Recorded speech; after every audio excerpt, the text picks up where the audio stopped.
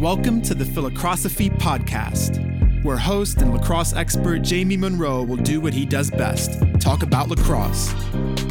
Each episode will provide listeners with education, insights, stories, and lessons about the lacrosse world. We will discuss current events, coaching, philosophies, and college lacrosse recruiting. Now let's get started with your host, Jamie Monroe.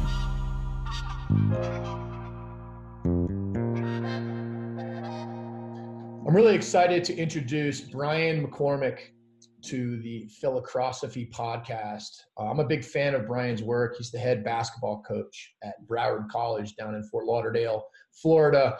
But he's an author. He's got a PhD.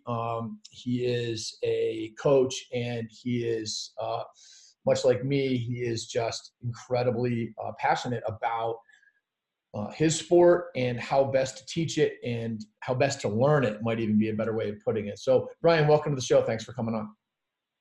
Oh, yeah. Thank you very much for inviting me. Appreciate it. So for those of you guys who don't know, follow Brian on Twitter, Brian McCormick. What's your Twitter handle there, Brian? Brian McCormick. Brian, you've got so many great articles and tweets and books that you've written.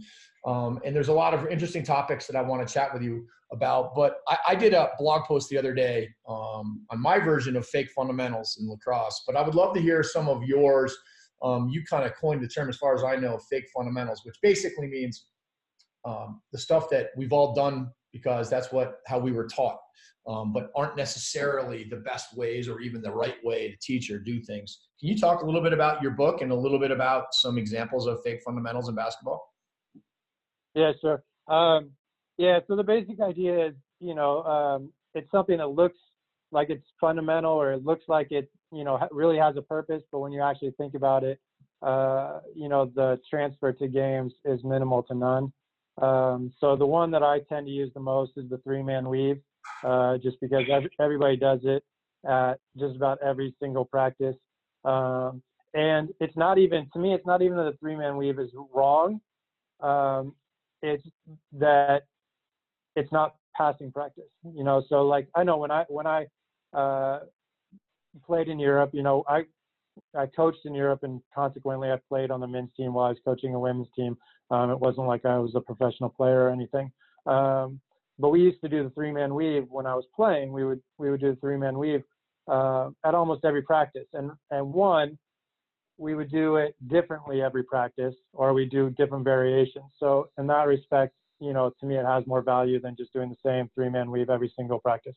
But we really did it for conditioning. It was a way to get us, because, it was a lower division team, a second division team, we practiced twice a week, so it wasn't, what we would think of as professional basketball. It was more like your local Parks and Rec, where you show up and you play, and some guys are out of shape and some guys are in shape. It was a little bit more like that. So, our coach would have us doing three-man weaves, for 15 minutes at the beginning of practice, and basically that was our conditioning. And so if you're going to tell me the three-man weave drill is your conditioning drill, fine. If that's how you want to condition, great. There might be better ways, but I can understand a three-man weave as conditioning. But if you're going to tell me it's your passing practice, or what I see frequently is committed too many turnovers yesterday in our game, let's go and we're going to do a lot of passing today at practice. Okay, 3 lines. All right, three-man weave. To me, that's just, it's not solving the problem. Most passing problems in games beyond, let's say the under 8 level, are not the inability to throw a pass. It's the timing of the pass, or not seeing a help defensive player, or not, coordinating the teamwork with a teammate. Maybe I think you're going to curl to the basket, and instead you pop out and I throw the ball to the basket while you're running to the 3-point line. To me, those are the mistakes that cause, passing turnovers most often. And, those things just aren't covered or practiced during a three-man weave drill.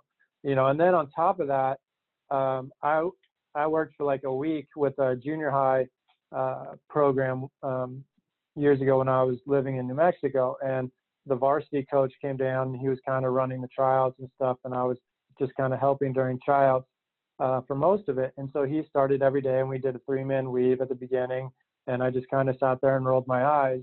And then like the last hour of practice, I think I was going to coach the 6th grade team or the 7th grade team. I can't remember. So I would get the players that were, the 7th graders, and I would have them on one basket for my practice.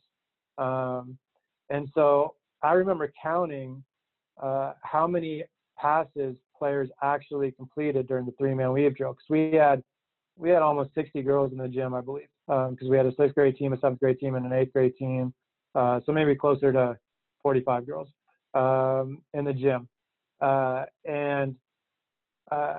So there's 3 people, they went down and back. So there's 3 people going at a time while 40 some odd people are standing watching these 3 girls go. And on every trip down and back, they were completing an average of 3 to 4 passes. So if it took 10, 15 seconds to go through, that means, there were, let's say 12 groups.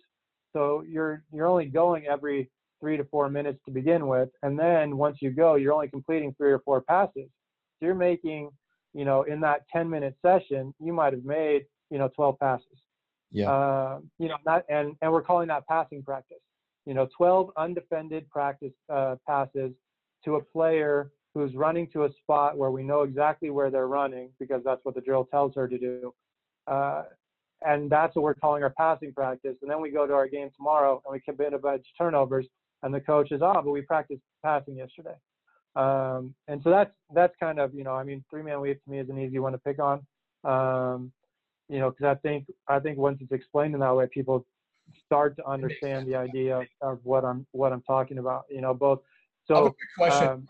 Quick question on that. Yeah. So I think I read, I don't know, an article you wrote about this recently, and you talked about the fact that from a coordination perspective, sometimes it's not the worst thing in the world to just practice running and throwing and catching at the same time. When right. you talk about, it'd be ideal if the court was like 4 times longer. Maybe you'd get, 4 times more passes or something. But as right. far as just pure coordination, when you're not talking about decision making, do you find some benefit in it? And I'm not trying to like advocate for 3-man weave as much as I'm trying to find that crossover, because in lacrosse, I agree this wholeheartedly with decision making is the whole game. However, there is an element of throwing and catching on the run that requires skill. Right. And I wanted to get your opinion. Yeah, no, sure, I understand that. And if I need to practice something like that, I don't do a 3-man weave. I just do like a 2-person partner drill, similar to the one that Kelly Graves tweeted out last week that drew a lot of controversy. So just so that we can have more people going. And Sure. So, we use, like a third of the court or a half of the court, from a width standpoint. And so once the first group passes the free throw line, the next group goes, and the next group goes, and the next group goes. And then we're just going in a circle, basically. So we go up on one side and then come back on the other side. So that way, you're scaling your reps. Yeah. Right. Yeah. So basically nobody's standing in line waiting. Once the last group has gone, typically, let's say I have 12 players on my team, we can really have 6 groups going at once, 3 kind of on one side and 3 on the other side. Or maybe there's a little bit, one group just ended and they're walking over to start again. So there's really only 4 groups technically on the court, but nobody's really standing in line. It's a matter of just walking to the other side to go back the other way. So that's the way, like, if that is something that I worry about, just the passing and catching aspect, then yeah, I would do it as a 2-person, just to get more reps and to get less people standing around. I mean, that was the biggest thing. And then the other way that I do it, with that same team, when I got my 7th graders, I put them into an advantage passing game, which, more or less is like rondos that are used in soccer. And so then we'd have whatever, let's say I have 12 girls. So we've got, 5-on-5 with 2 people that are all-time offense. And now in the span of 3 to 4 minutes, we were completing 100, 120 passes, so divide that by 12. So now, in half the time, we're completing the same amount of passes, and all those passes have an element of defense. Most of them end up being uncontested passes. You just have to, because there's a 2-person advantage. So theoretically, there's always somebody open. So you just have to find the open passing lane. So instead of just throwing it to a person running to a spot that you know where they're going to be, you have to look a little bit, and then you have an open pass. So, and then the other thing, like. Can you describe that drill one more time, Brian? I didn't quite follow you. Oh, I'm sorry. So, I pick whatever, like, let's say inside the 3-point line. Yep. Put five players in black, 5 players in white, and then 2 players in a red penny. And so those two players in red are always on offense. So the offensive team always has 7 players. The defensive team always have 5 players. And then we just pass. Every time there's a turnover, anytime the ball goes out of bounds, the defense gets the ball. So if black starts with the ball, they turn it over. Now it's white ball, but whoever's on offense can always pass to the red. So there's always 7 offensive players. So there's always somebody open. 5 people shouldn't be able to cover 7, essentially. And so you're getting up and down, passing, because you're going full court with this, and you're getting all of the same kind of running, throwing, catching, but you got decision-making getting up and down. Yeah, I mean, we keep it to like a half court. Oh, so it's a little bit more of it's a little bit less of a passing on the run. Yeah. But it is catching on the run, hopefully, if we're doing it right. Yeah.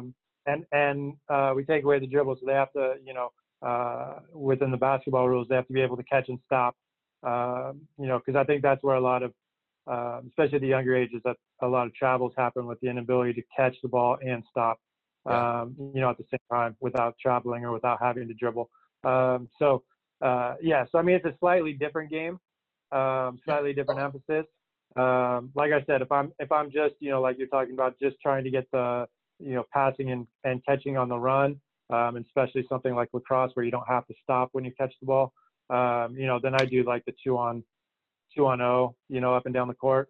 But if I'm trying to incorporate, the beginnings of decision making with passing to a moving target, I'm doing more like advantage passing, or I even do a simpler drill that I call Long Island passing, because I got it from the Long Island University men's soccer coach. I believe he's still there, TJ Koselny. And basically, we try to use as many balls as possible. But same thing, just 2 teams, a black and a white team, and it's actually one of the drills that works the more players there are. And you just put them in a small space, and they're running around amongst each other, and they're not even playing defense. The goal is just to complete as many, we put a target, let's say 100, and the goal is just to complete 100 passes without having, a turnover. And so, the black team's not guarding the white team. It's just they're all in the same space, and they're kind of getting in each other's way. And, if I'm throwing a pass to you, I have to be aware of, there might be, a white player's running in between us because, he's cutting to get the ball from somebody on his team. And so, I can't just throw the ball and hit that person on the side of the head. So it's not even playing catch with defense. To me, it's a form passing drill. I'm just working on my basic passing and catching. But I have to have a little bit of awareness because I don't want to hit somebody in the side of the head. And then, especially once I get, 12 or more players, it's hard to do 2 balls per team when there's only like 8 or 10 players. But if you have 12 or more, then we start putting in 2 balls per team, 3 balls per team, stuff like that. And that's when it gets pretty fun because you're passing one ball and then immediately having to look in the other direction because, somebody else is trying to pass you the ball from another direction. And then this year we put it in where you weren't allowed to stop on the catch. So, you couldn't travel. But when you caught the ball, basically you had 2 steps to make the pass to somebody else and you couldn't stop moving, passers and catchers. And once you passed, everybody had to be in movement. And if I caught somebody standing still, then we had to get on the line, and do push-ups or run or something, just to keep them moving, and stuff like that, just to quicken how the pace of their passing. So there was a greater challenge than being able to catch the ball, jump stop, look. Okay, you're open. Okay, I'm going to pass you the ball. Now as I caught the ball, I step down. Okay, I have one more step and I've got to get rid of the ball. Yeah, which means you're going to have if that makes sense. It does, yeah, and you're going to have to know what you're going to do with the ball before you get it. And so the whole idea here, though, is really understanding the value of decision making, and that most as it relates to fake fundamentals and three-man weave. It's not to say it's not good for conditioning, or that running and throwing and catching without a defender out is always bad. It's more that at the end of the day, like you said, bad passes are because you were late, because you didn't see it, because you didn't see the defender. You weren't on the same page with what you're reading, and that's the whole game. And so scaling those decision-making reps is basically something that is incredibly important in really in both sports. Right. And I think, I guess the impetus behind writing Fake Fundamentals was just, an attempt to make people just think about what they're doing, because there's so many things that are so ingrained in the way that we teach games, and obviously I'm just speaking about basketball, but I'm sure lacrosse has some of the same things that, you do them without thinking.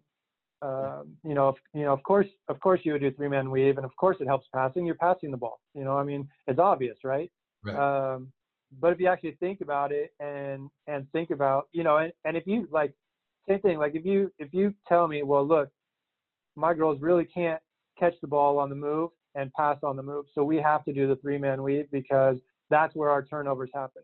Then you know what? If that's the best drill that you can find to attack that mistake, then yeah, by all means do it. But again, that to me works with younger players. I think obviously I think catching a ball in lacrosse is more complex skill than catching a basketball in basketball. So that may take longer to master in lacrosse, and a drill like a three-man weave or something like that, might be more warranted at older and older ages. But I just think in basketball, once you're beyond the beginner level, the need for drills like three-man weave from a passing standpoint, is minimal at best. But I'm sure there are teams out there that, you get somewhat inexperienced even at the freshman level of high school, and maybe it's important. But the bigger thing is to know why you're doing what you're doing, and not just do something because that's what your coach did or because you saw a coach at a clinic. That's the thing that kills me is every time I go to like the NCAA Final Four, the women's Final Four, and they have coaches out there doing clinics, and I saw it with some of the USA basketball clinics this spring and stuff like that. Every coach starts their clinic with a three-man weave. And I'm like, seriously? Like, you have coaches, you have high school, you have youth coaches coming to watch a college coach give an hour clinic. And we're all going to start with a three-man weave. Like, there's nothing else that we can come up with to teach coaches. Like they've never heard of a three-man weave. That's what these coaches, and even, at the Final Four, most of the coaches are other college coaches. It's like, so I'm a college coach. I'm going to watch a Division I college coach give a clinic, and I want to watch you set up a three-man weave. Come on. Like, to me, that's just lazy. Yeah. If nothing else. Like, great. If you do it with your team, if this is what you do for conditioning, great. But if that's what you're going to do at a clinic, like, that's just lazy.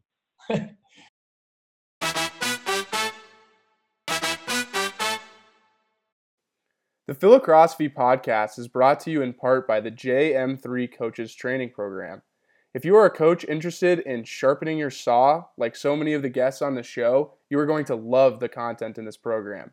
Go to www.jm3coaches.com for more information. Hey, talk to me about the concept of what a blocked practice or a blocked drill is. You have a terminology that I learned from you. I don't know if you made it up or whatever, but as it relates to blocked versus decision.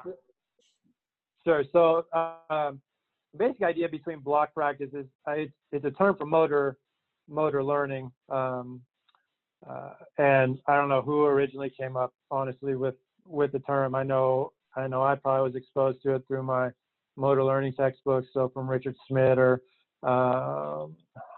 who's the other guy? His name just slipped my mind. Probably Richard Smith, who was a professor at UCLA for years, or McGill, or one of the other motor learning textbooks that I had in college. But just the idea that in a block practice, I'm basically doing one thing. usually I'm doing one skill. So I'm going to do a block of shooting practice. Then I'm going to do a block of passing practice. Then I'm going to do a block of dribbling practice.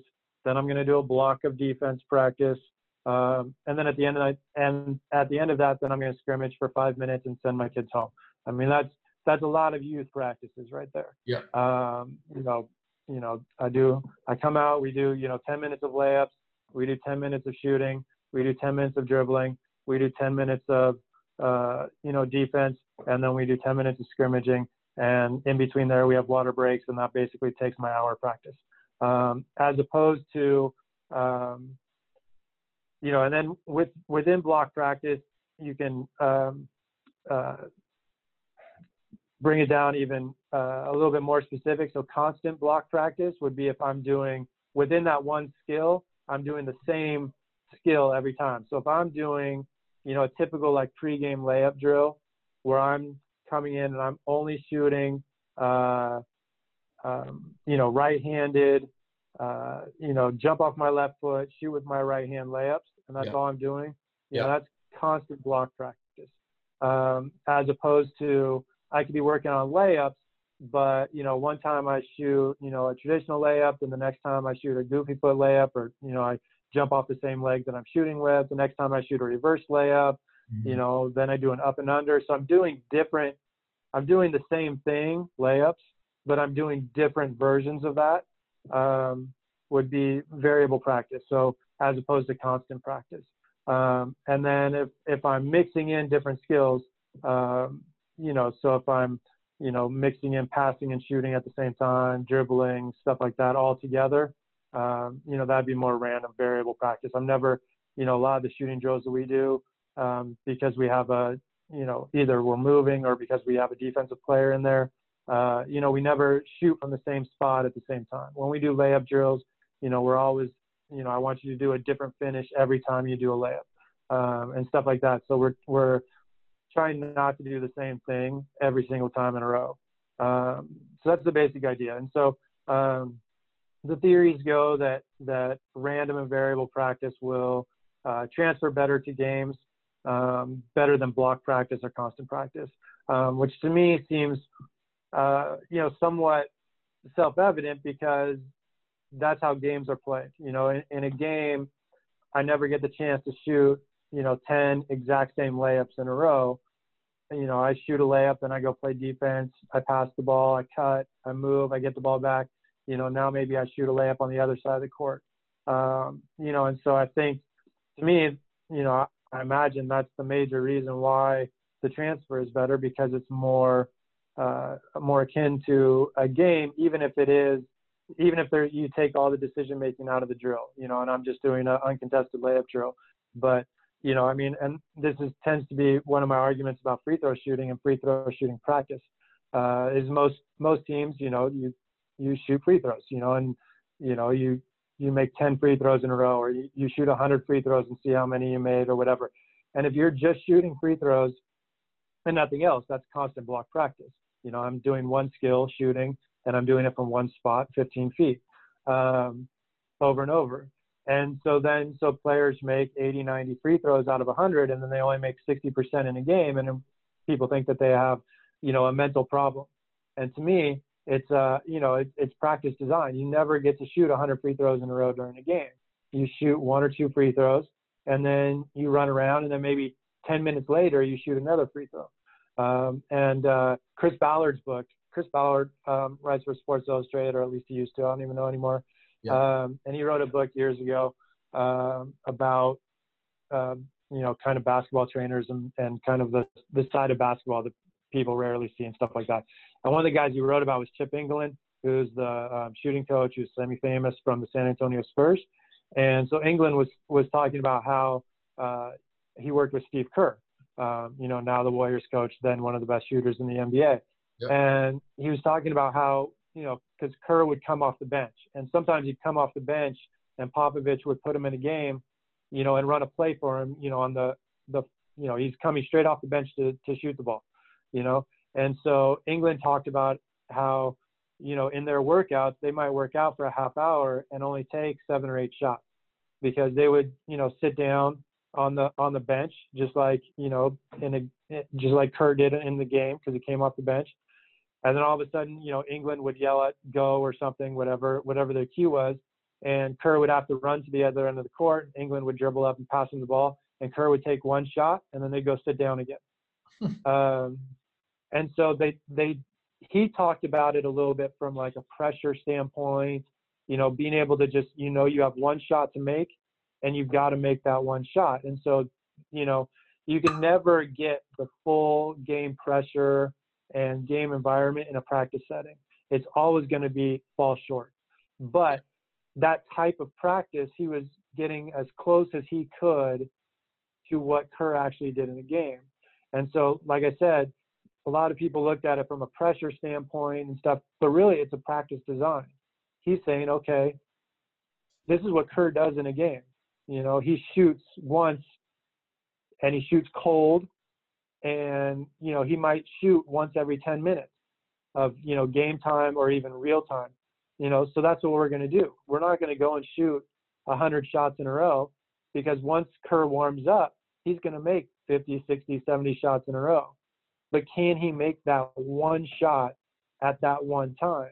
That's, it's basically, it's a different skill. And I've made this argument because there's a big thing in basketball and basketball trainers and shooting coaches and stuff, and they talk about game slippage, and so guys shoot 80, 90% in practice, and then they shoot 40% during games, and their coaches call it game slippage. Well, yeah, that's just what happens in games. And my argument is, yeah, it's because you're not practicing the same thing. Right. Like, it looks the same. And to a certain extent, this is basically fake fundamentals, right? It looks the same. I'm shooting 3-pointers. I take a lot of shots at the top of the key. So I'm going to shoot in practice a lot of shots at the top of the key. And if I get more reps and more reps and more reps, I'm going to be better at it. Well, I'm going to be better at it in practice because I'm doing it over and over and over again. And essentially every time it's like a warm-up, right? If you have a choice of going in and shooting one shot for $1,000, or if you have a choice of going in and warming up and then shooting one shot for $1,000, everybody's going to choose to warm up. Nobody's going to go in. I mean, that's why companies feel comfortable giving away money for half-court shots when they know that the person only gets one attempt, right? Because you're taking somebody out of the stands to come and make a half-court shot with no warm-up, no practice, anything. Like, the chances that they make that are very slim. Now, if you give somebody 10 or 15 shots to warm up and then give them that shot, their chances of them making it go up, are much greater, even though, obviously for a half-court shot, the actual percentages are very low. But you take, a 1% shot and you make it a 3% shot, or you take a 3% shot and make it a 10% shot, and in terms of insurance for that $50,000 or that free car or whatever somebody's worth, winning, like, the difference between 1% and 3%, is huge. The difference between 3% and 10% is huge.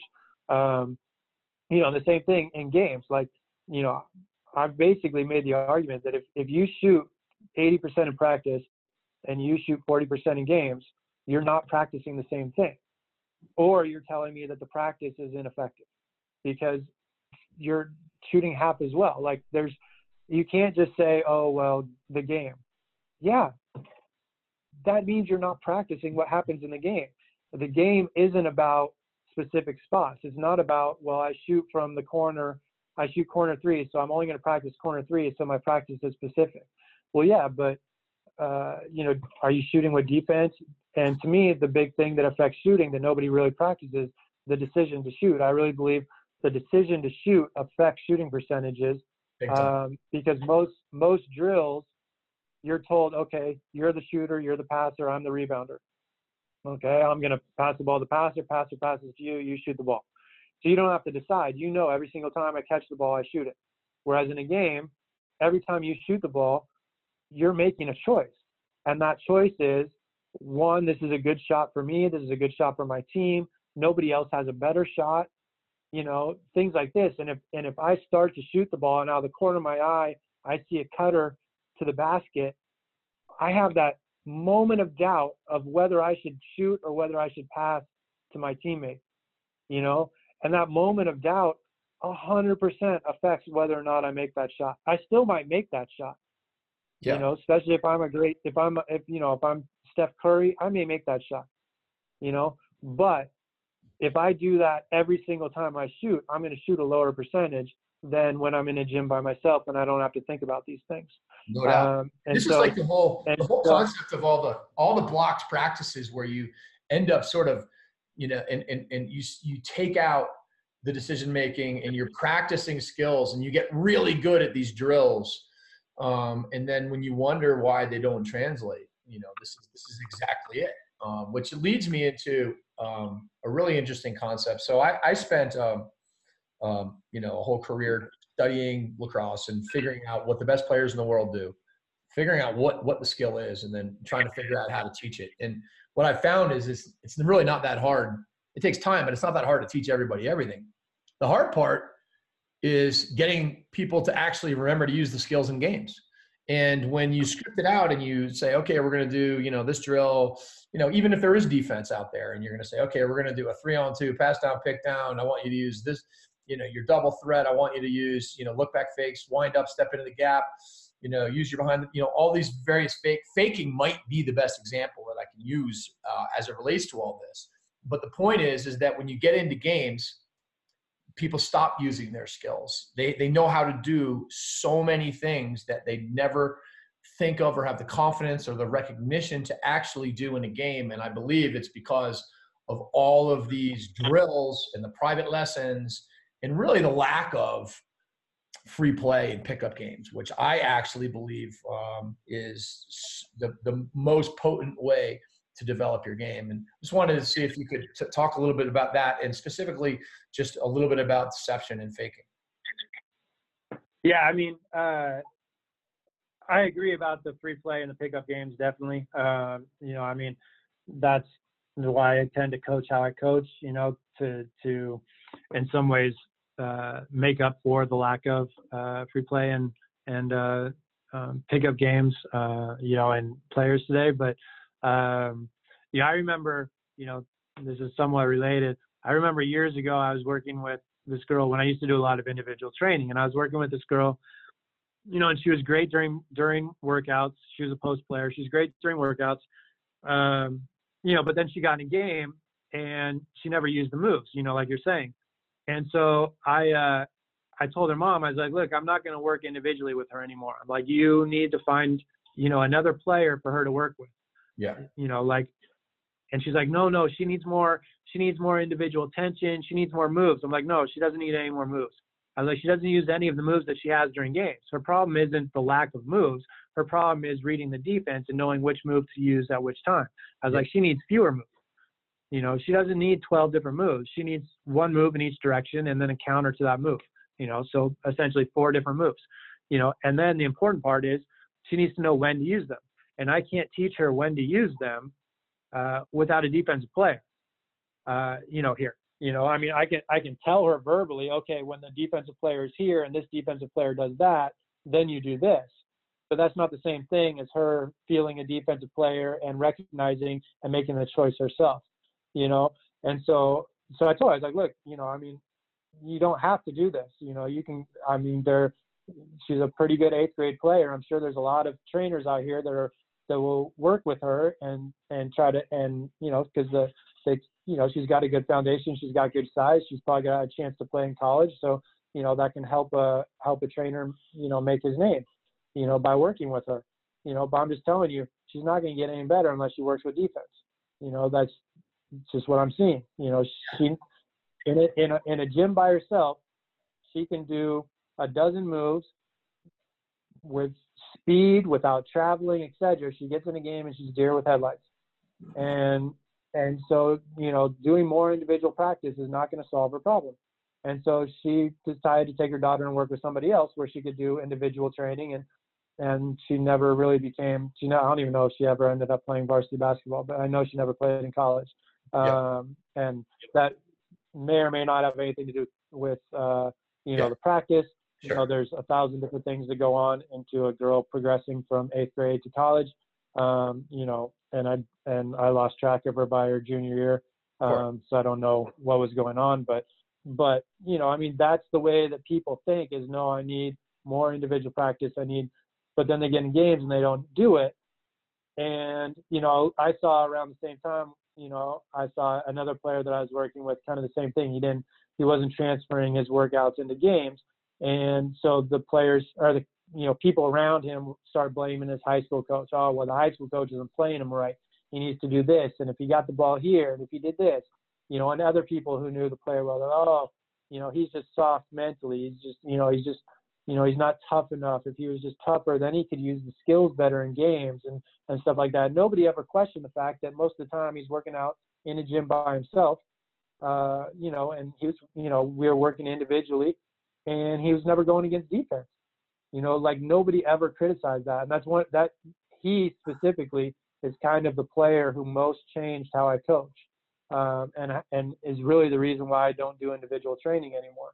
Because I saw that. I was like, everybody was willing to blame everybody around him, including him, and nobody ever blamed me and my individual workouts with him. Because when he was with me in a gym by himself, he was making every shot, and then he went in games and he couldn't do anything. And so it obviously wasn't my fault. He made shots with me. It was the coach's fault. It was his fault. It was, his teammates' fault for not passing him the ball in the right, it was everybody else's fault. And nobody ever looked at my training or my practice, because obviously he was making shots with me, so it couldn't be my fault. Right. And so that's why I stopped doing individual training, was that player and that reason. Like, I was like, this is ridiculous. Like, we're blaming a high school coach for a boy not being able to make shots. Like, he's getting shots, he's just not making them, And yes, he makes them by himself, but the problem is, in retrospect, he's having to make that choice in games. He's having to shoot against defense. He's having to go a little bit quicker. Even if you yell game speed over and over and over at a player in practice, it's different than having a defender there who forces them to go faster.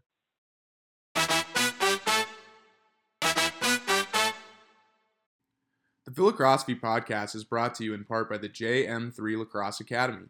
This 10-week online program is designed to teach cutting-edge lacrosse skills and IQ. Athletes will learn dozens of new techniques, creative drills, X's and O's, and most importantly, how to integrate it all into their game. To learn more or start getting better today, go to www.jm3sports.com/academy. So, Brian, in the sport of basketball, you think of pickup games as obvious and automatic in that, I played a lot of basketball in my life, very little organized basketball, but I played a ton. I was in an athletic department, like you probably played lunchtime hoops. I played for 15, 20 years. And I got good at basketball, maybe not so much if there was a ref around, but I understood how to play. And it seems like basketball is the obvious, and soccer, I guess, would be the two sports that are the easiest to play. In the sport of lacrosse, there aren't a lot of pickup games. The Iroquois play pickup games more than anybody, and it's their game. It's the creator's game. It's the game they invented, and they literally play backyard lacrosse.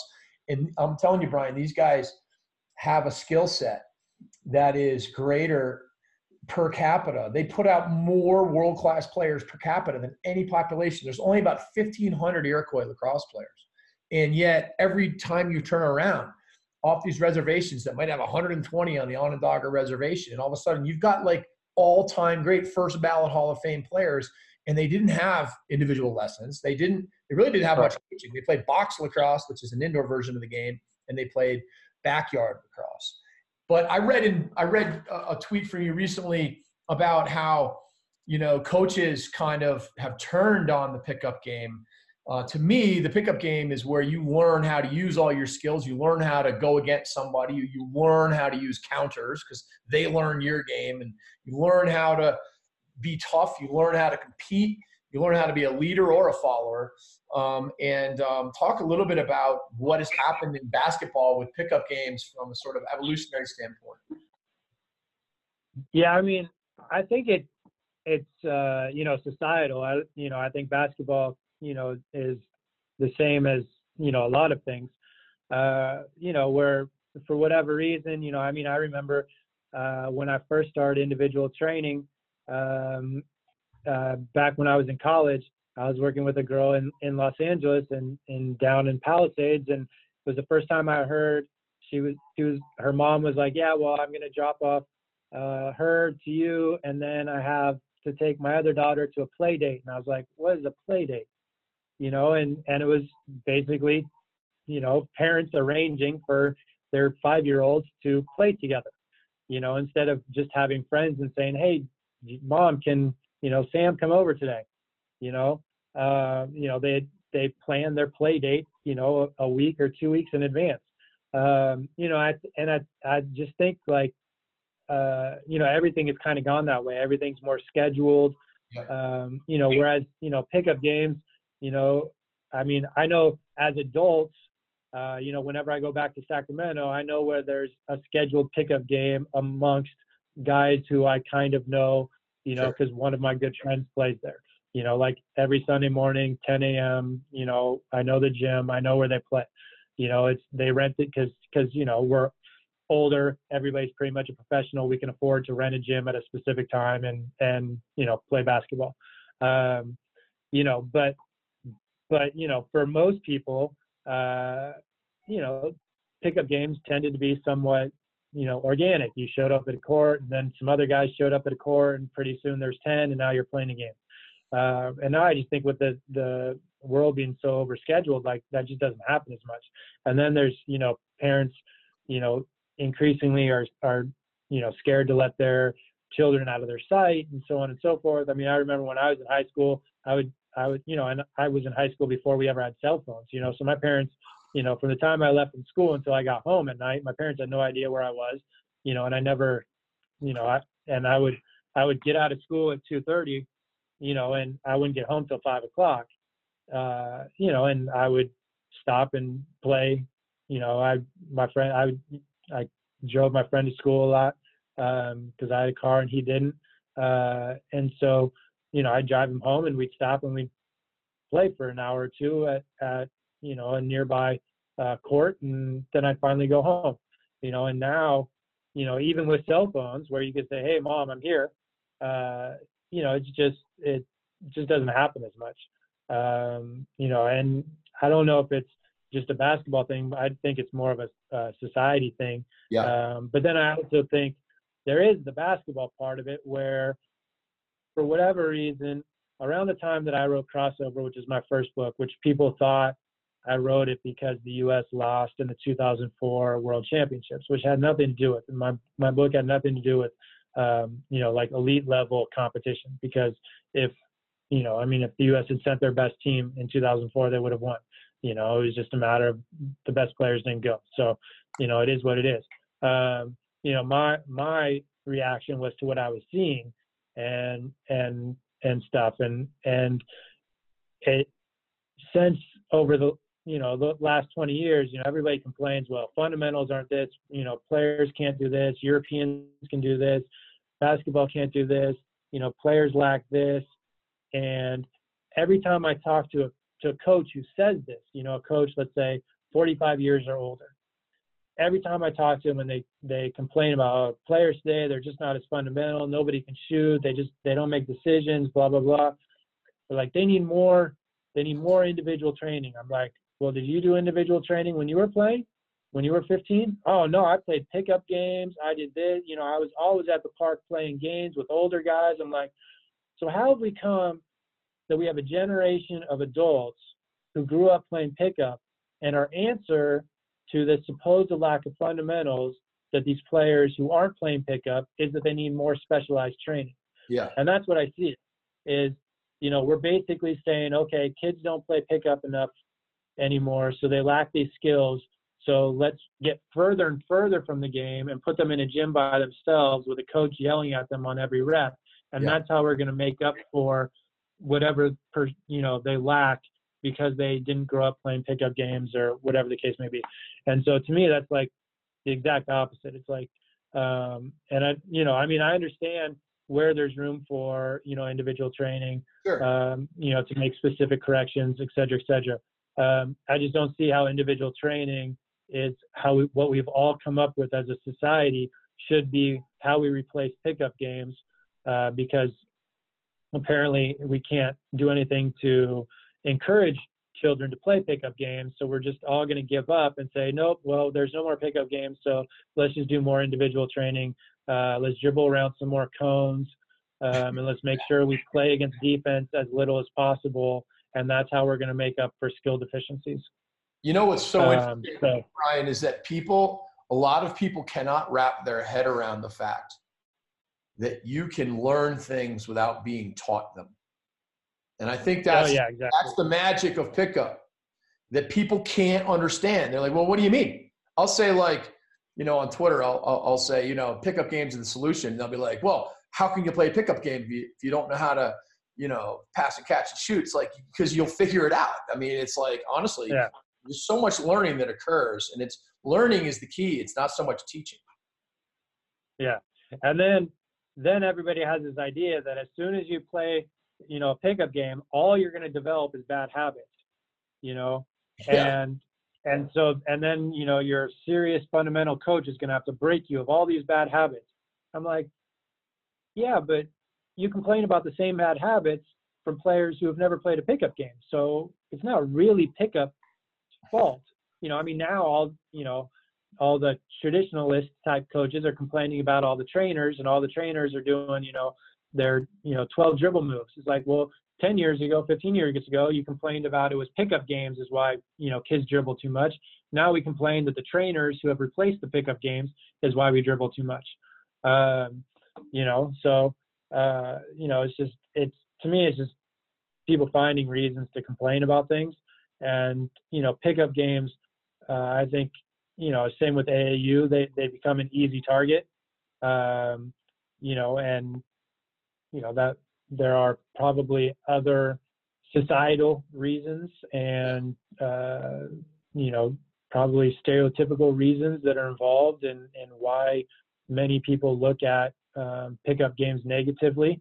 But I also think people look at the one negative that comes out of something and, you know, stick to that instead of looking at the, you know, 5 to 10 to 20 to 100 potential positives that can come from something, you know, totally outweighing the one potential negative. I mean, there's no question that, like, you know, that ball movement, for example, is something that, you know, you might not see in your typical pickup game because people dribble the ball more or whatever.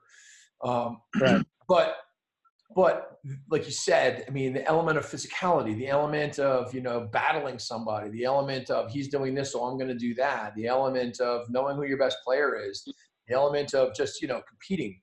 You know, it's pretty remarkable. And it kind of brings me on to the concept of, you know, your small-sided games that you use in practice. Because obviously, as a coach, you know, I just hope my players would play pickup. And then when they came to practice, I want to try to create environments that will create a scenario that they have to respond to. So let's just say, you know, it's like your drill where you said you know, you're not allowed to dribble. So therefore you have to pass more. And these are the ways that in practice you can create environments.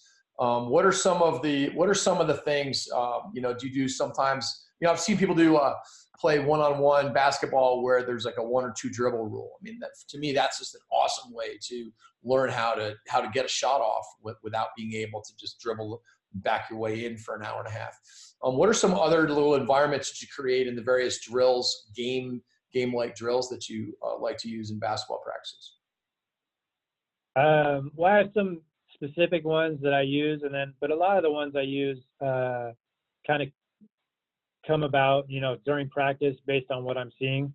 But some of the traditional ones, I have a drill that I call Canada basketball because I got it from a guy named Mike McKay, who's I forgot his title. I think he's the technical director for Canada basketball, or he has a title like that. But he's one of the smartest minds in basketball, I think. And so basically we set up 4 cones and divide the court into 6 rectangles, and we play 4-on-4.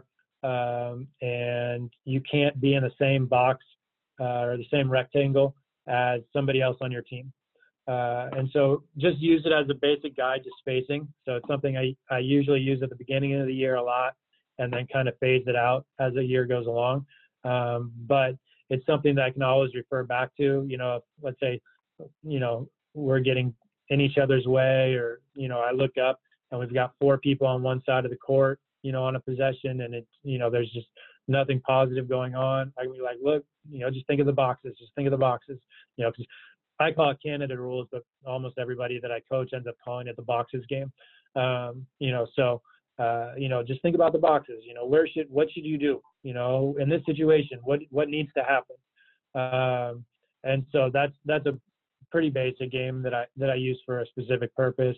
I love that. I do, like you said, I sometimes we'll play one-on-one, we'll limit the dribbles. This summer we've been, cause I had for much of the summer, I had kind of a point guard, a wing, and a post player, and the post player was trying to become a wing. But whenever she kind of turned her back, she could create a shot over the smaller girls. So we started playing one-on-one, where as soon as you got inside the 3-point line, you had to keep going forward. Like you could change directions, but you couldn't go backwards and you couldn't turn your back. Yeah. So just working on attacking and trying to attack with more speed as opposed to relying on, spin moves and step backs and stuff like that. Yeah. We played, we played one-on-one. Conversely, we played one-on-one where you couldn't score inside the key. Encouraged a little bit more defensive pressure, and the offense had to work on creating space to create a jump shot. So just kind of depends on who I'm working with at the time. Sure. We do other games to try to one of the passes that I don't like is if we have a player running away from the basket, and outside the key. I don't really want to pass them the ball, especially along the baseline, because there's nothing really for them to do with the ball. So we play a game that works on spacing and also gets rid of that pass. I call it Wildcat rules. I've played it for years. 3-on-3, where basically when you receive a pass, you either have to be on a direct cut to the basket where you can catch and score without a dribble, or you have to catch the ball outside the 3-point line. So it's mainly working on, drive and kick out, but it's also getting the idea of, if somebody's running away from the basket, we don't want to throw them the ball there. Wait till they get to the 3-point line and they're facing the basket. Now we can kick the ball to them, but there's not a lot of positive plays that you're going to make 18 feet from the basket, facing away from the basket on the baseline. Right. So we don't want to give you the ball there. So we play a game to emphasize, don't pass them the ball there. And so there's other things like that. I play games with the 1-second rule because I want players playing faster. So, on a catch, you got to either go to the basket, pass the ball, or shoot, which a lot of people, now you're going to get bad shots. I'm like, yeah, the first time we played, it's shit. They suck. Yeah. But that's the point. That doesn't mean stop playing it. That means we need to do it more. Like if they're really good at it, we wouldn't have to do it. It means we'd be a pretty good offensive team already, and we could work on other things. But, I get players coming from high school that are used to, catch, triple threat, hold the ball, wait, okay, now there's a screen on the weak side, okay, wait, or they get the ball and they're used to being a point guard, so they're used to taking, 12 dribbles in place before they make a move, and so we play 1 second, and that get rid of those two things real quick. Yeah. And do we take bad shots? Yeah, lots of them. Do we take bad shots in games? Yep. But, that's just part of the way that we play and the way that I coach is, I'm not even worried about bad shots. I just want to play faster, and I just want to put more pressure on the defense. And if every time we catch, we're making something quick, the defense shouldn't have a chance to relax on an entire possession. And if we keep, taking those small advantages and extending them, we're going to get a good shot, which we typically do. So when we're starting out, we're terrible at it. Every group's terrible at it. But, people tell me, we did the 1 second drill and they were terrible, so we had to stop it. It's like, why? Like, that's the point. Yeah. Like, right. You're doing something that they're not good at, so they're going to be bad at it. If you stop doing it, then they're never going to get better at that. You don't get better at playing faster by playing slower, Right. It's the same thing when I'm working on ball handling with players. Like, I'm constantly faster. I want you to make this move without slowing down at all. They're like, oh, but I can't do it. I'm like, I know. That's why we're doing it. You can already do the move at slow motion, but that's not going to beat anybody. So you have the choice. You can make mistakes now, or you can never beat somebody in a game. Like, and I'm trying to get used to where you can beat somebody in a game. But if you're, want to stay the same, then, more power to you. But, you're not going to get better. Like to improve that dribbling move, you've got to do it faster. You've got to be comfortable with the defensive player closer to you when you make the move. So you've probably got to get a little bit lower. You've got to get a little bit tighter with your handle. And the way that you do that is by practicing making moves faster. And then by practicing making those moves in one-on-one games, which is why we played the game where you can't slow down or you can't, spin move or go backwards or anything, so that they had to get to the defensive player and make a move to beat that player. And did they make a lot of turnovers? Yes. That's the point, is we want them doing things that they haven't already mastered. If we run an entire practice doing things that they've mastered, they're not getting better. And it looks good. And, if somebody's watching on the sideline, it looks like, you're a professional coach and you're well organized and all this nonsense, but nobody's getting better. And if nobody's getting better, like, what's the point? Yeah, so true.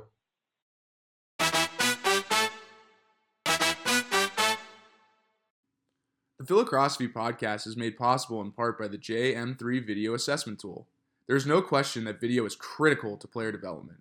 One way or another, your son or daughter must utilize video to learn their game and the game. To learn more, see video testimonials, or register, go to www.jm3sports.com/video right now. I got a question for you. What's your take on teaching two-man game and pick and roll? I mean, that's much of what we do. I finally had 6 girls in the gym because my school starts next Monday, so girls are starting to come in this week. Yeah. And so we had 6 yesterday. And I mean, the first thing we did was we warmed up with a shooting drill, and then we played 2-on-2 with a post group and a guard group. So the guards were always rotating against each other, and the posts are always rotating against each other. And we do that almost every practice. We're a heavy pick and roll team, either from the beginning or I like to run something to try to get a layup. And if we don't get the layup off of the action, then we're into a pick and roll, and then we play from there. If I had to describe describe our offense in one sentence, that's our offense. How do you teach pick and roll as far as, when you're getting started with your team? Not so much with like 10-year-olds right now, but let's just say you got high school kids or college kids kind of know how to play, but they don't really know how to play this two-man game. How do you teach it? What are the fundamentals that you teach? Well, so there's 2 things. One, to me, a middle pick and roll and a side pick and roll are different. Okay. So that's the first is how we want to do. 2, then the second thing is how we want to space around the pick and roll. So if we're on the side, are we going to have 3 out on the weak side? Are we going to have 2 out and 1 kind of, in the dunker spot? Are we going to have 1 in the corner on the ball side behind the play, and then 2? And so how we space out will determine to an extent what lanes we have. We try to run on-ball screens a little bit more, how they teach it in the NBA. I don't even want my post players making contact with the defense.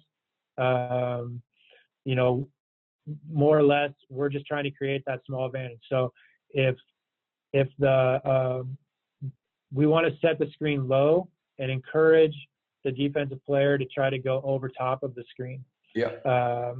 And so as soon as that defensive player makes that decision that they're going over top of the screen, then ideally we want our screener to run to the rim and use that to draw defense towards her running to the rim. Or if nobody runs with her, then she should be open for a layup. And then if the defense chooses to go under that screen, then we want to rescreen. So the post player is supposed to basically just pivot. So the ball handler needs to go wide enough that the screener doesn't get called for a moving screen, but it should be an automatic rescreen. And it's pretty hard for a defense to go under 2 screens in a row. Yeah. And if they go under that second one, we should be shooting a 3 off the dribbler should be shooting a 3. Like last year, our guards were good enough shooters. We started setting screens pretty high, more like you'd see in the NBA than you typically see in high school or college. And if they went underneath, we were liable to pull it, or we were definitely trying to rescreen. If they went under that second one, then we were definitely shooting a 3 off the dribble. Most teams switched against us last year. So then we have to go over, all right, what are we going to do? Who's our matchup? That to me in a switch, I always thought on ball screens when I was starting out that we wanted to force them to switch. Now switching is becoming the dominant mode of defense, and it's what the defense wants to do. But I still think you have an advantage on the offense, and so our guard just needs to decide who has the bigger advantage. Is it the guard at the top of the key with a post player defending her, or is it the post player with a guard, on the inside? Last year, most of the time was our guard, and she could get her shot off against most post players, and so she would attack. This year, I'm thinking it might be a little bit different, but I also haven't seen my point guard here yet, so we'll see. Yeah. So you're thinking about, but she's not as big. You're thinking about when they switch more about where my matchup advantage is, but do you ever try to take advantage of the moment when the ball, the dribbler has both the switch and their own man kind of hung up there for a second, when it's like, okay, well, they haven't switched yet. So you kind of engage your own defender and you keep them on you while you're engaging the switch with the threat of your dribble. And then all of a sudden there's 2 players that are sort of now zoning it up. And then when the post player, when the picker exits, one of them is going to have to go with that player, and then you attack that side. Do you ever think about that concept? Yeah. And that's why we want the player running to the rim. So if 2 people stay with the dribbler even for a second, then hopefully we're getting the picker running to the rim. Or if they draw help, then we want to find the player that they left. And that's why, the side pick and roll versus the middle pick and roll opens up different, passing options and passing lanes, and then also the spacing, especially on a side pick and roll. If you have nobody behind the ball, that pass becomes a lot easier because it doesn't have to be a great pass because there's really no threat, because the help defense has to come from the opposite corner. So you should have an easier pass. And that's what, we almost upset, like, I think they're like the number 5 team in the nation. We came from like 16 down, and we did that the whole second half. Was just, a side pick and roll, and we knew they were going to switch, and it was just an automatic pass back. As soon as they started to switch, we just passed the ball back to the post. And if they were slow in the switch, then she was going to the rim. If they switched well and their guard defender got underneath her to take away that, then she just kind of backed her down and just ISO'd one-on-one. And we came from down a lot. And I think there was the one game that I don't have video tape. Our camera broke right before the game, and the other team was depending on us to tape the game for them too. So we don't have any film of it.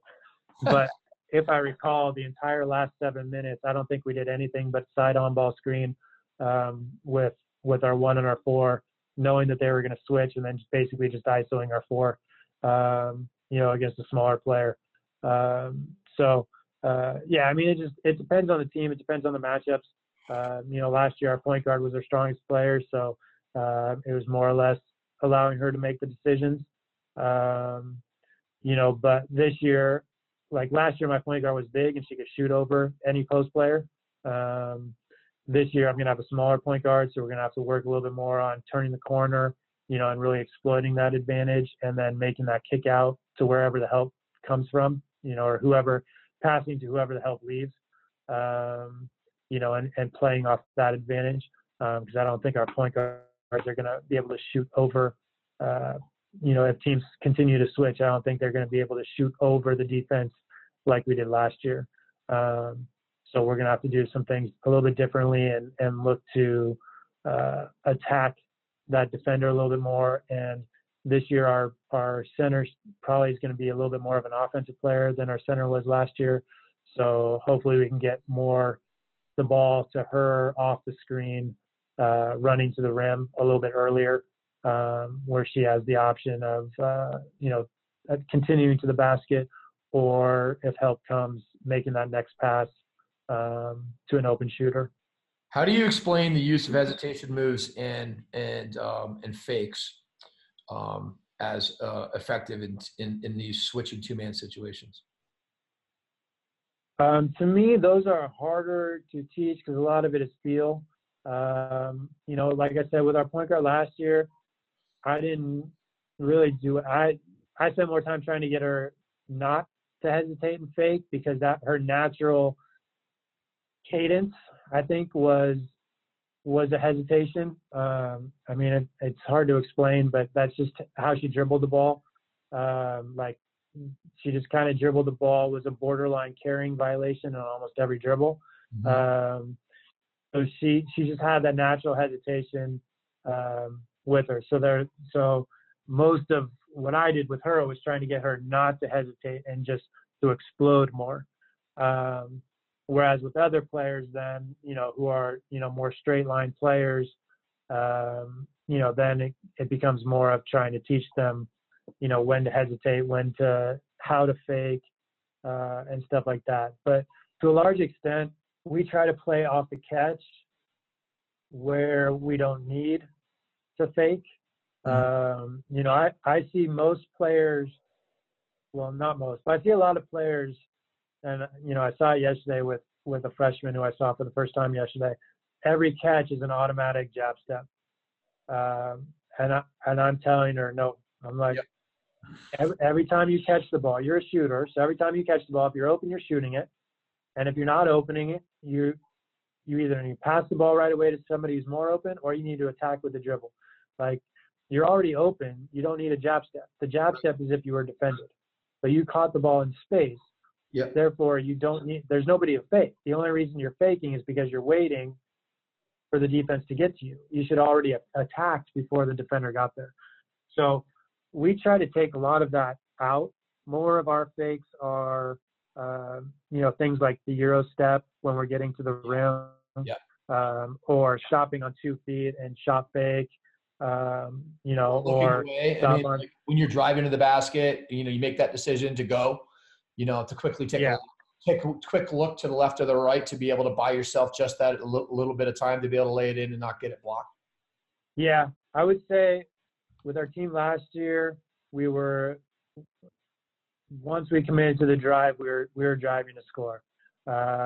We didn't have as many players that kind of, had that kind of slow down. I think, I worked with one girl yesterday for the first time, and she has a little bit of what you're saying naturally. But it's, to me, like I said, it's one of those things that's hard to teach because I think a lot of it is feel. Yeah. So goes back to the pickup. Yeah, exactly. And so I think that the players who have played more kind of have that feel. The players who are, like I have, girls you can tell that are overcoached and overtrained, it's hard to get them to get that feel back. And so, we work on it, we try to do things, but, to a certain extent at this level, especially once we're, my goal is showcasing these girls to get Division I scholarships. So part of it is, as much as I'm trying to expand their game, it's also trying to put them, in situations in games where they're not going to make too many mistakes. It's kind of it's an interesting level in that respect for me because we're trying to improve, but we're also trying to showcase at the same time because there's still another scholarship out there that they need to get.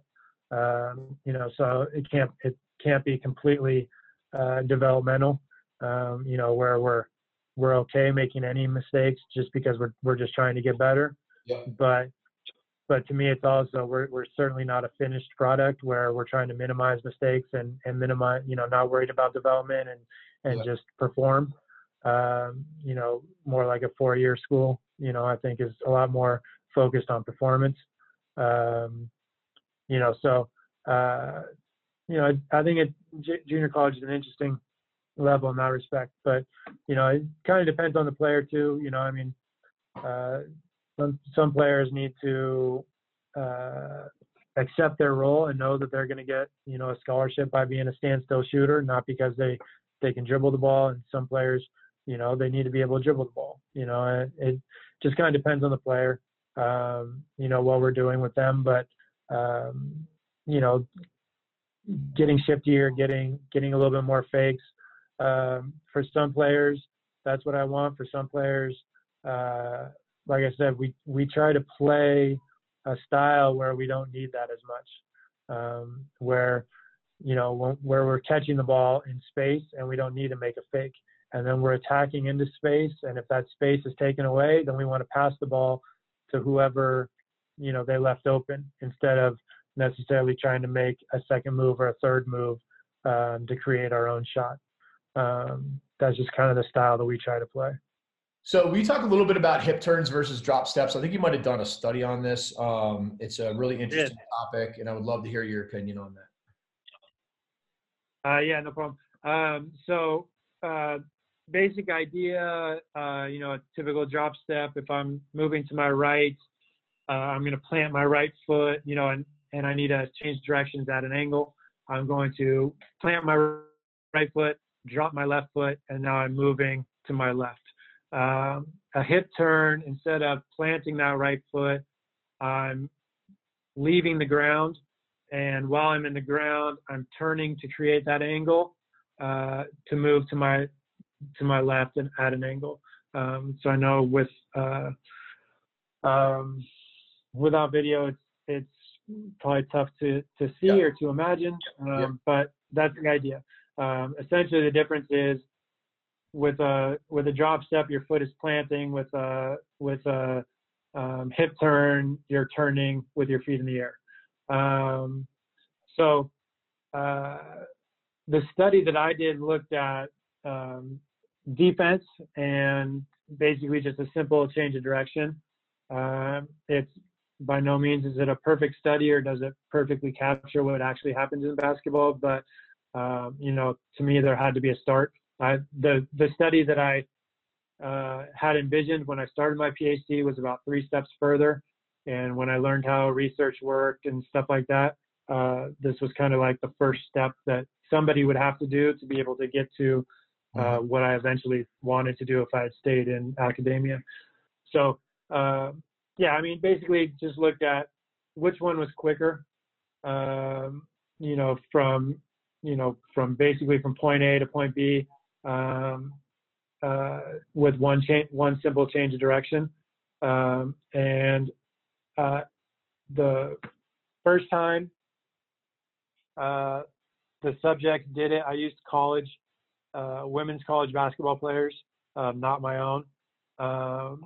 And the first time, I think I either had 12 or 13 participants, and all but one did a drop step naturally. So the first instruction was, get to the cone, change directions, come back this way.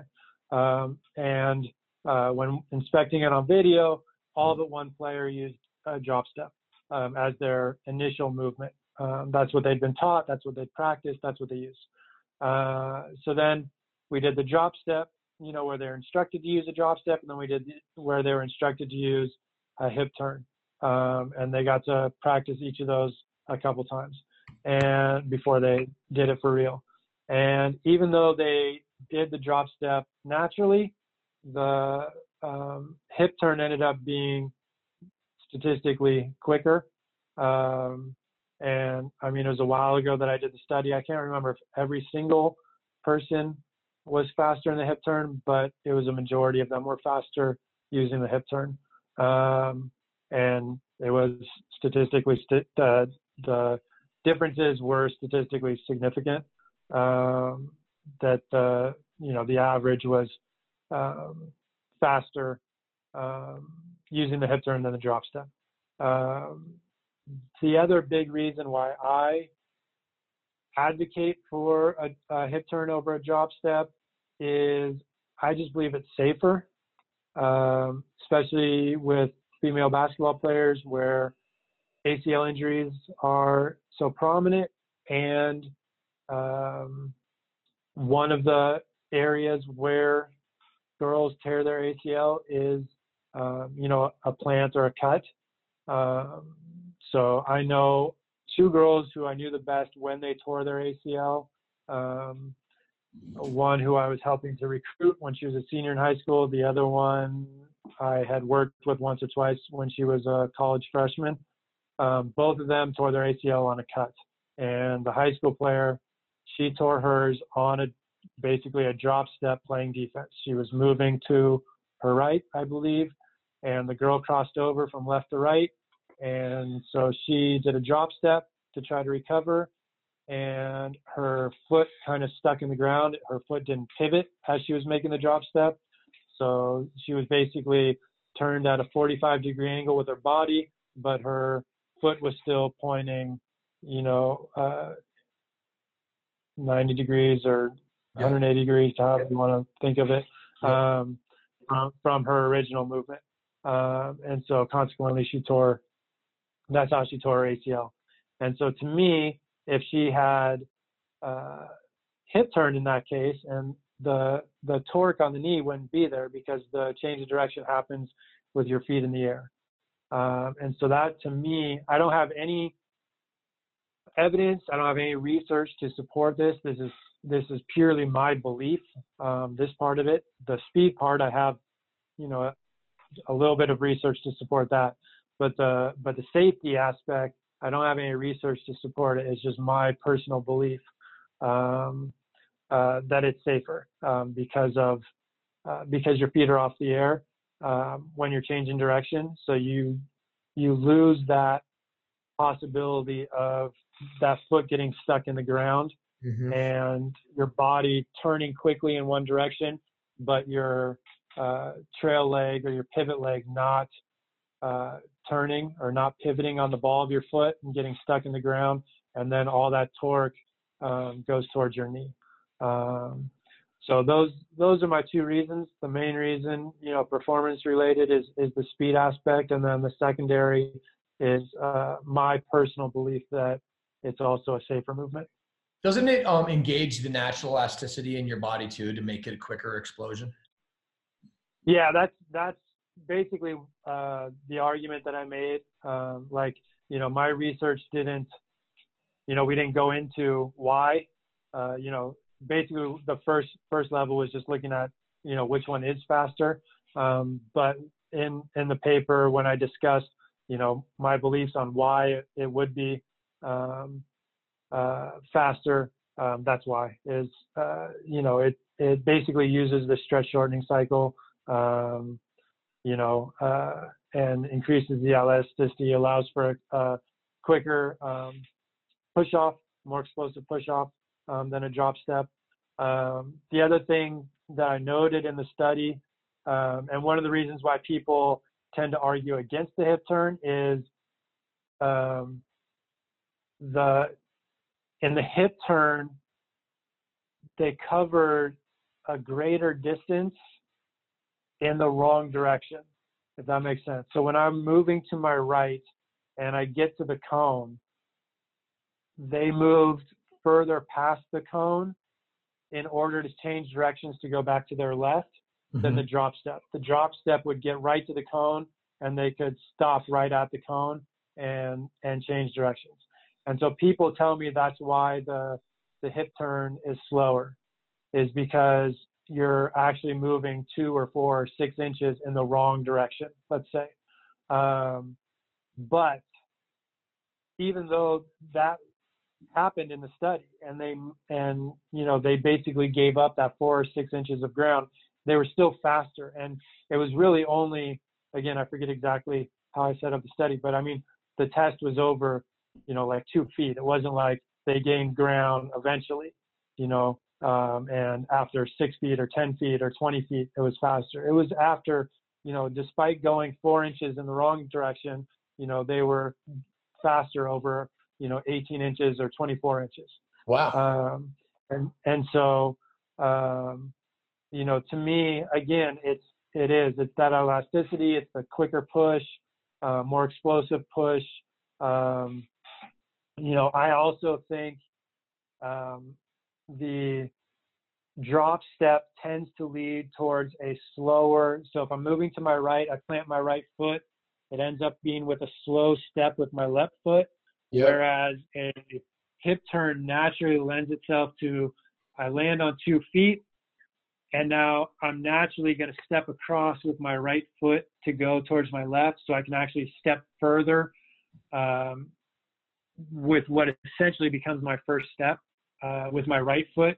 Mm-hmm. And then that second step with my left foot, I'm now much, much further than what I could get with a drop step and my first step with my left foot.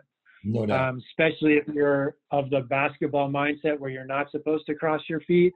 So you plant with your right foot, you step as far as you can with your left foot, but then your next step with your right foot, you're actually not gaining ground because you're just shortening your stance, if that makes sense. Yeah, well, you're also putting on the brakes with your foot getting out in front of your body. It's a braking mechanism, anyways. Right. So all these things I think are why. To me, it's fairly clear that the hip turn is quicker, regardless of whether or not you lose 4 inches or 6 inches or whatever. I think it's fairly clear that the hip turn is faster. I will admit the study probably could have been done better. It probably needs to be replicated to continue to substantiate and create more evidence. Yeah. But I wouldn't expect the results to change very much. Well, when you're watching sports, I'm sure you notice it every time you watch basketball, or if you watch a defensive back in football, or if you're watching really lacrosse, soccer, whatever. I mean, are you seeing people naturally, they say they do drop steps, they say they don't cross their feet, but at the end of the day, they do hip turns and they do cross their feet. Yeah. I did a clinic with a couple young coaches in China years ago, and they were basically, had just finished their playing career and were moving into coaching, and one of them's dads was like a famous coach, I guess, and we're out there, and like for whatever reason they had 2 defensive stations, so I was at one end teaching defense and they were at the other end teaching. One of the other guys was at the other end teaching defense, and all these Chinese coaches came over to me and they were watching me and they're like, how come he's teaching it different than you? And I'm like, I don't know. And so I went down, I'm like, that's not what you do. He's like, yes, it is. And then we got in this big argument. I'm like, dude, guard me. And I mean, he was a way better player, way quicker than I am. But I attacked him a little bit and changed directions. And to recover, he crossed his feet. I'm like, you just crossed your feet. He's like, no, I didn't. I'm like, yes, you did. I'm like, somebody gets this on video. And like, we even showed him on video and he still wouldn't agree that he crossed his feet. He was so adamant that he'd been taught his whole life not to cross his feet. And his, dad was a championship coach teaching people not to cross their feet, but he crossed his feet, and he